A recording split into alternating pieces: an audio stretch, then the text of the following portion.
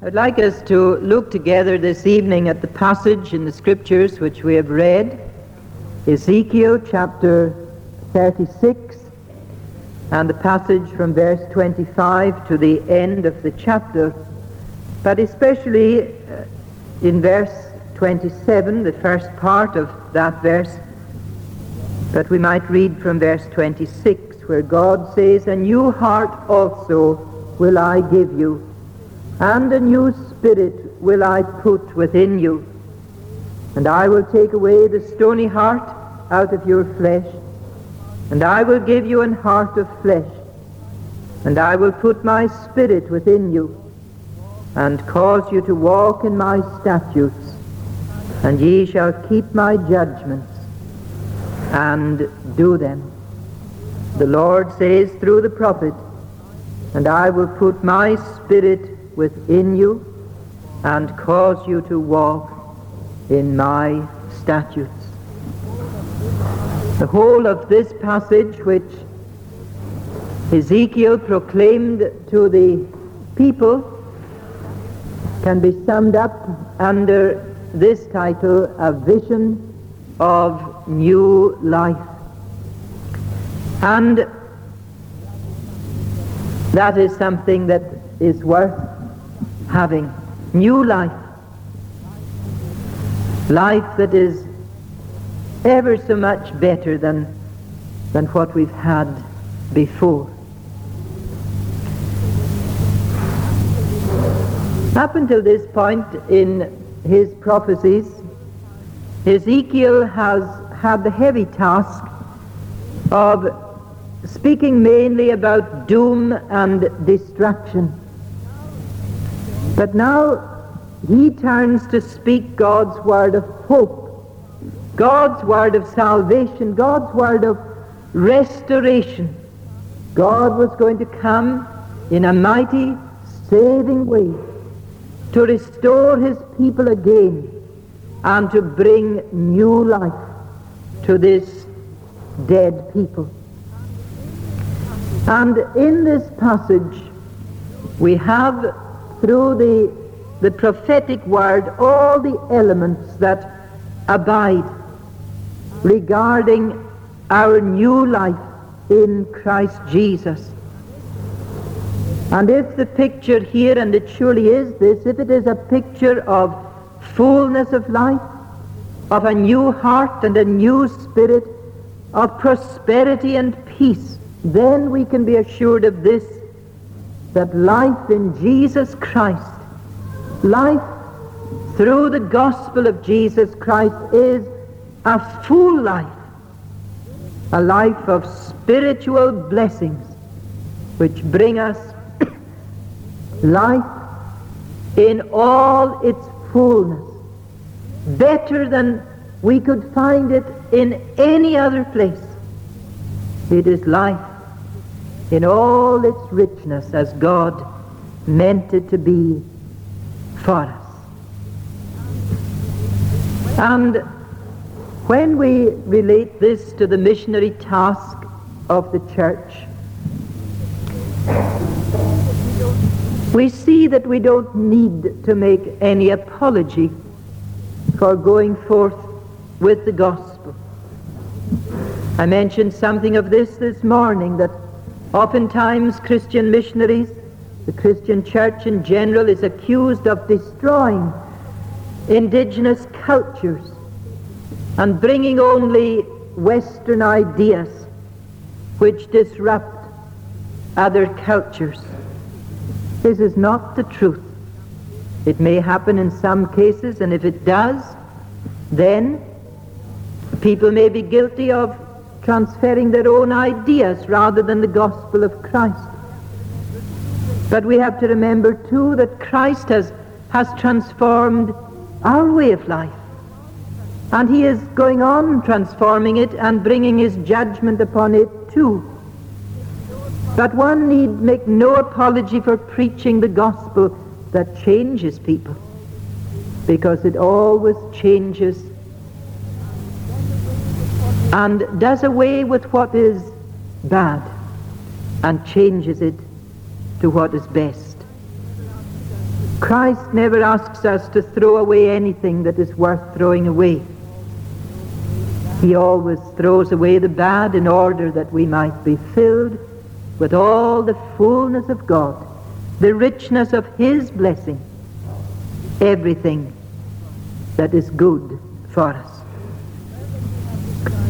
Well, then we have described for us in this passage, first of all, a new relationship with God. The Lord says, "Then will I sprinkle clean water upon you, and ye shall be clean. From all your filthiness and from all your idols will I cleanse you." Now it's this filthiness, this sinfulness, this idolatry in the hearts and in the lives of these people that had separated them from God.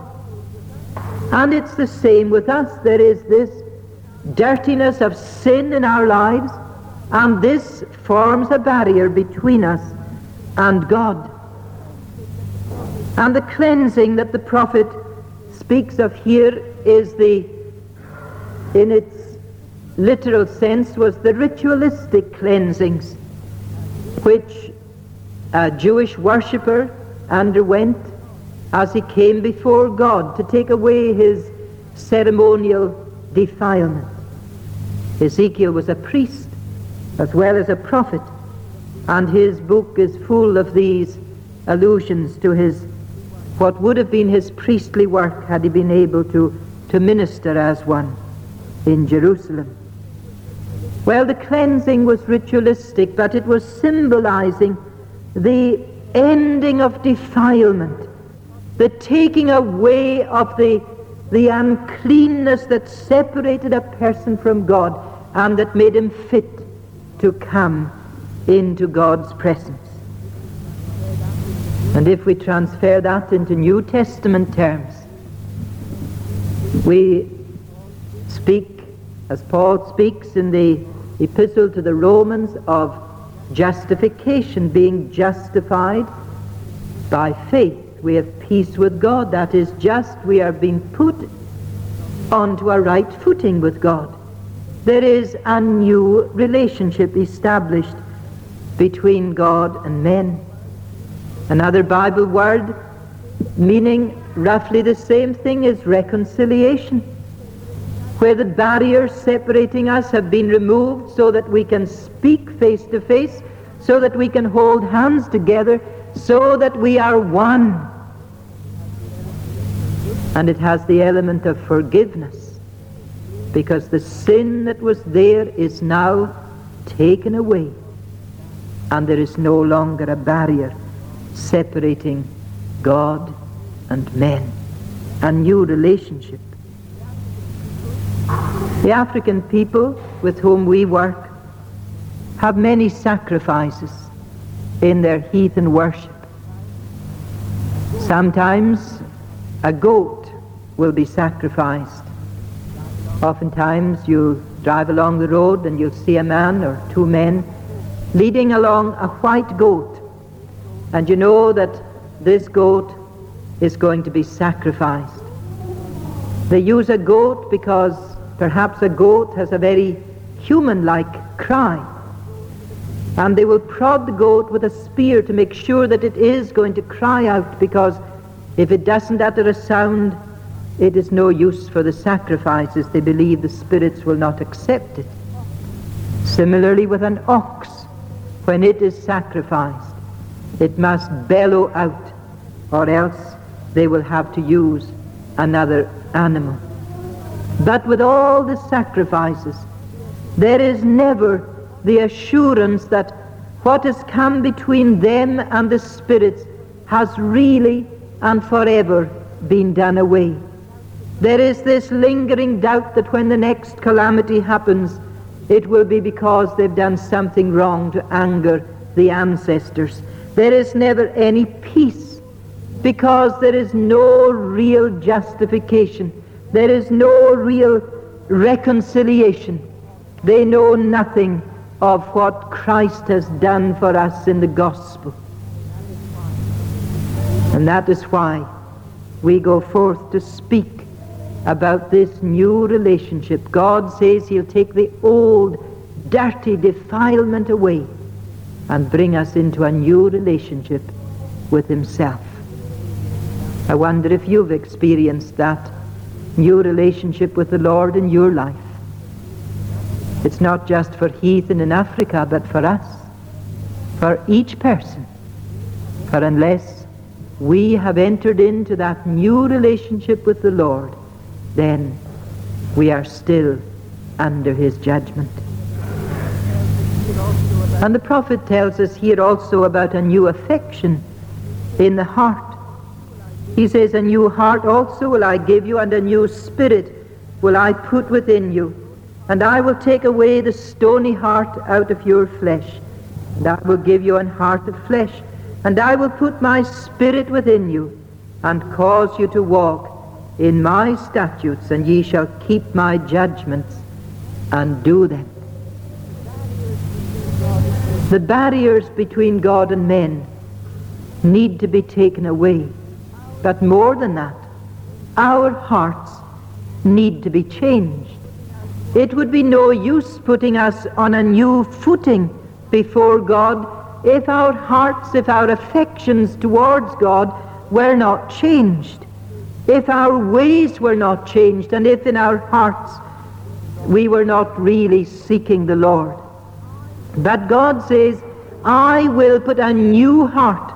That is referring to our emotions, to our mind, to our will. He'll give us a new will that will desire to do what is pleasing to him. And he says, I'll put a new spirit within you. That is referring to the motivating force within us, to the thoughts, to the conduct that we have day by day.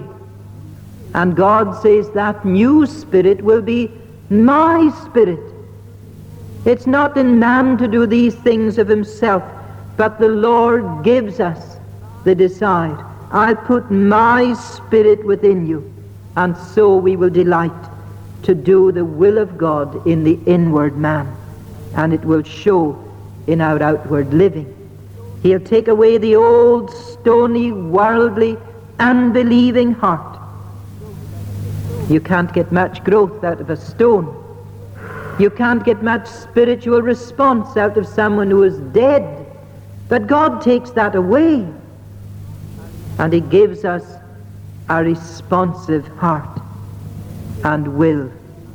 So the Christian life is not a drudge. It is life with a capital L, and in all its fullness.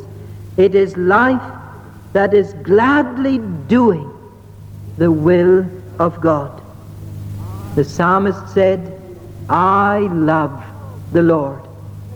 Paul said that he loved the Lord, and that he lived in the light of this love, and that it was an ongoing thing. The Lord continued to love him.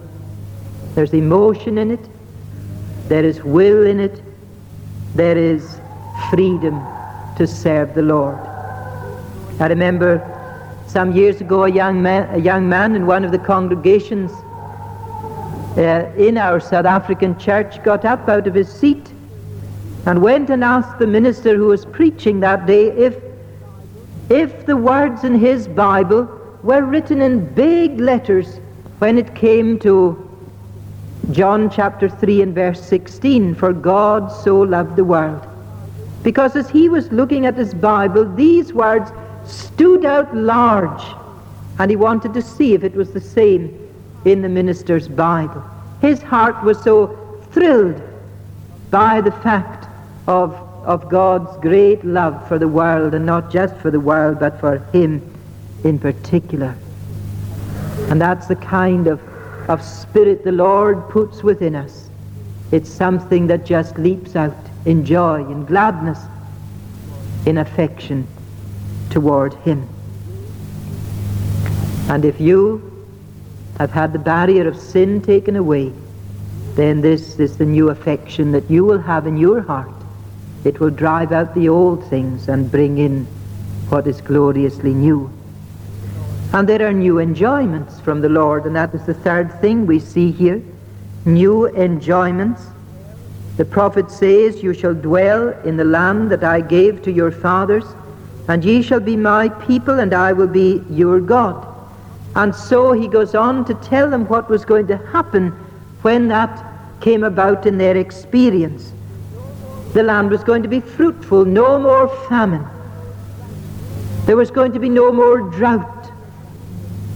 We've lived through a drought in our part of southern Africa, and it's a sad thing to experience, to see the land just absolutely parched, where the people have planted their maize crops.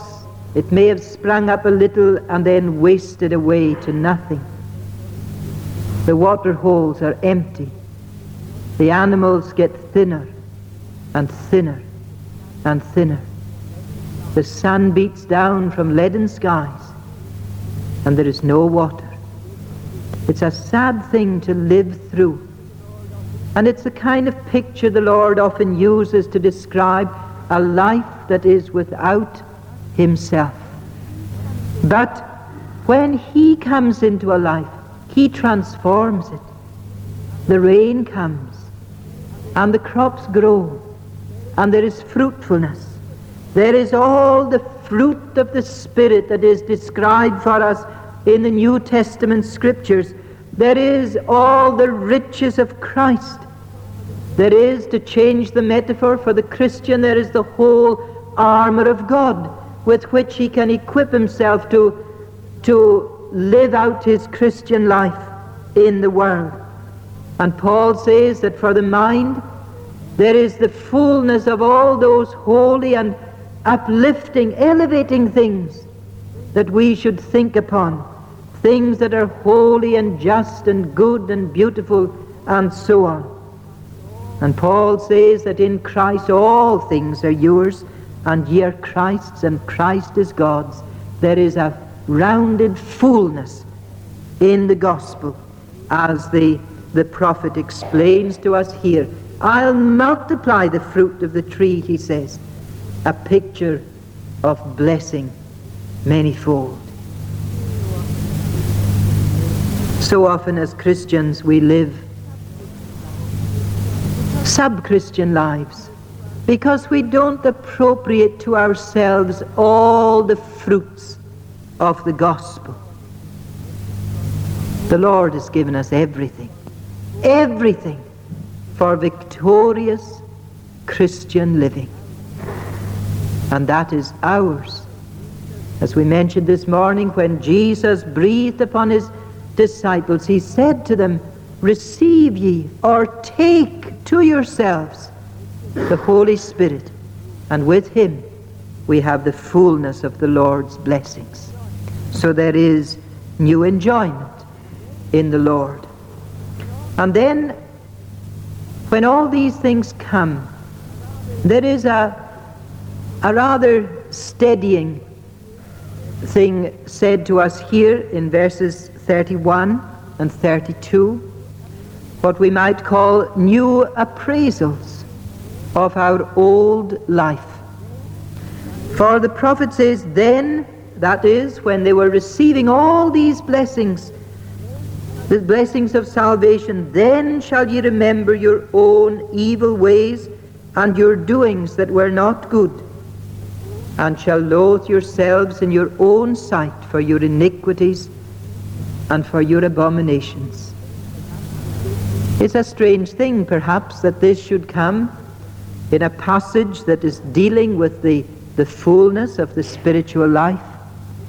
And yet, it reminds us that Jesus said, "Blessed are the poor in spirit." People who do not forget the path by which they have come. People who do not forget that salvation is all of grace, and that no one is a Christian who has not been born again by the Spirit of God, who has been redeemed by the saving work of Jesus Christ. And without that, he would have no hope. He wouldn't know the Lord's cleansing. He would still be in the far country in his sin. You see, we're so prone to pride, and spiritual pride is the worst kind of all. And we're constantly in this danger of thinking that we've done it all, that we're better than other people.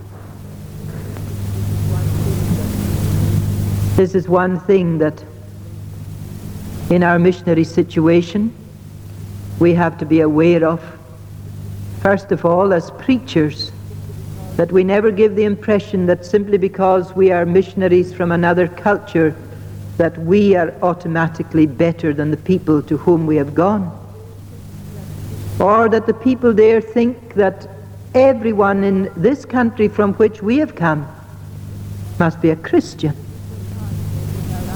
I'm sure it would surprise many of our African people if they came to our churches with so many of them empty, and with our nation thoroughly pagan, as it often appears to be. But it's a danger that our African brethren are prone to as well, that once they become Christian people, that they tend to look down upon those who are not. And it's a danger especially among the office bearers in the church. And some weeks ago we had a conference of people who are involved in the missionary work in our area, and one old and very experienced man was speaking about the leadership in the African churches, and he used as the theme for his address the 2nd chapter of Paul's letter to the Philippians.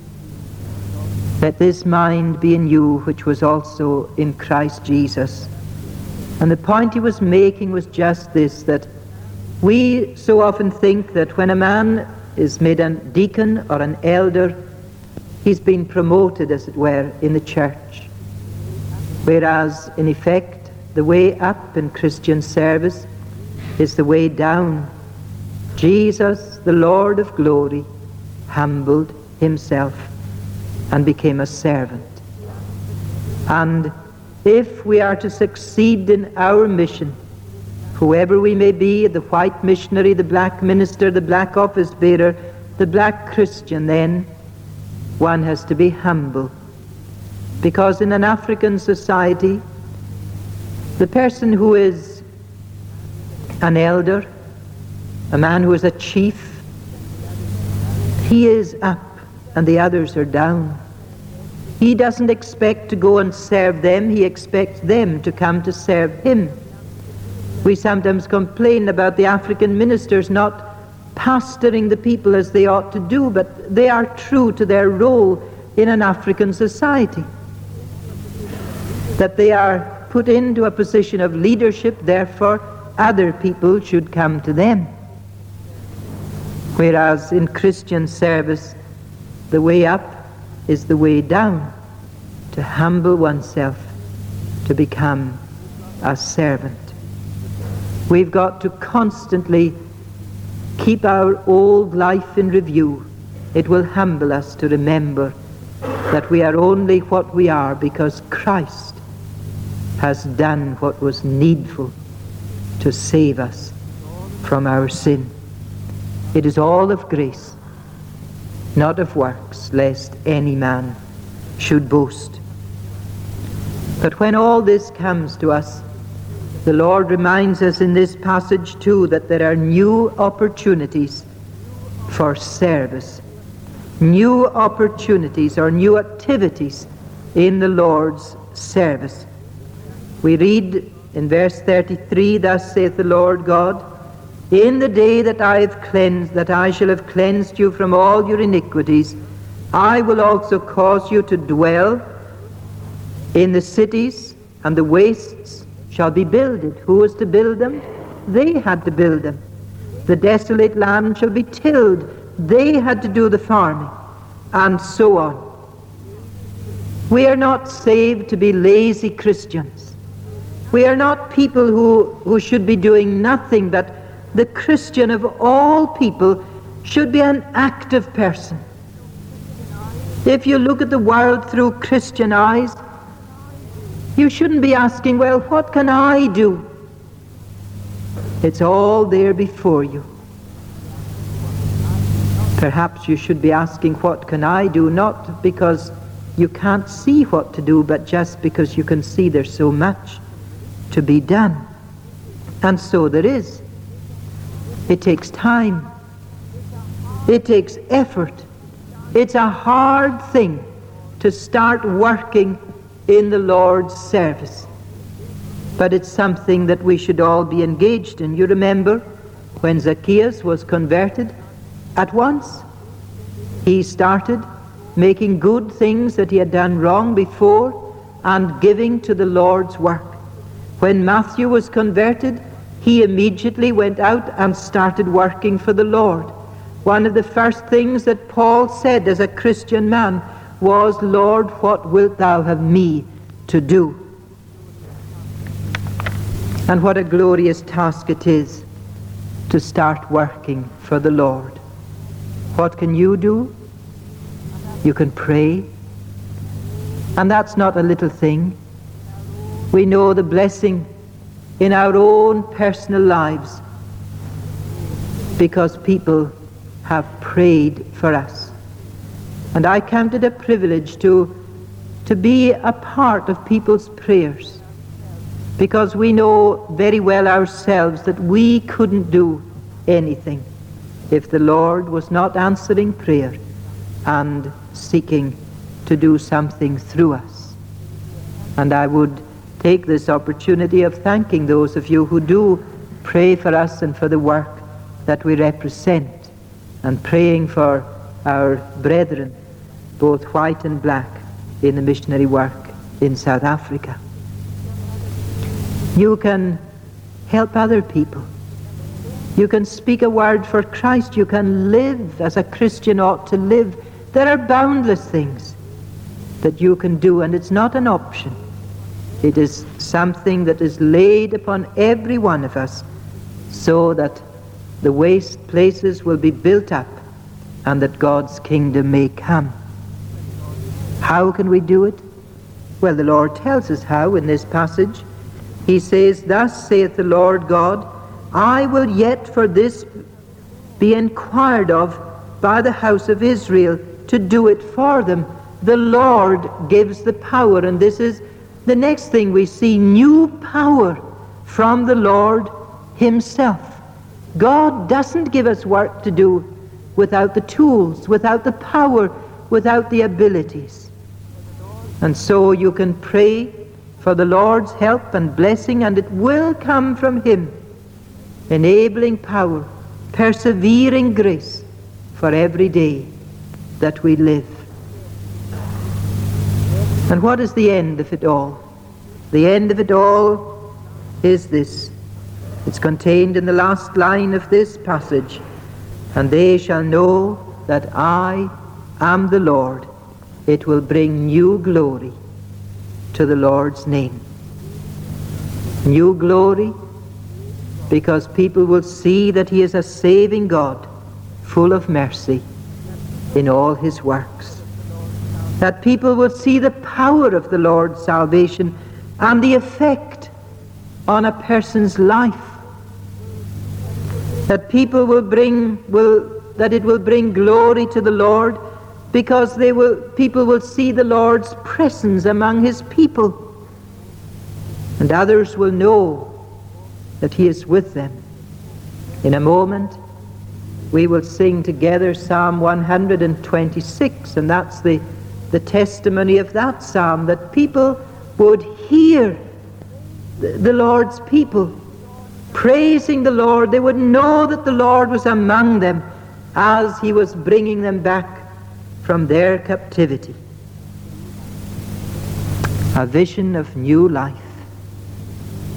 Have you got it for yourself, this new life?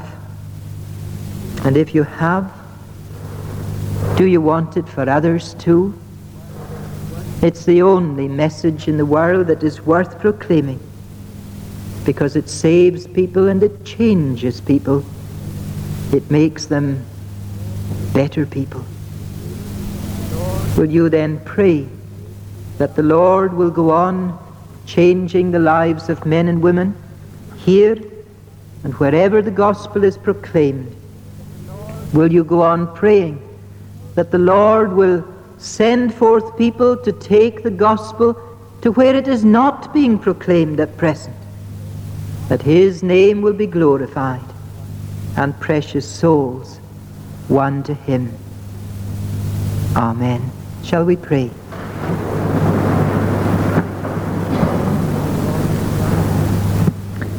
Dear Lord, we do ask thee to be with us now and to fill our hearts with faith in Jesus as our Savior, that we may have that new life within us, and send us forth with thine own power to go into the world, to seek souls to be brought to Christ, and that it all may bring glory unto thy great and glorious name. For Jesus' sake. Amen.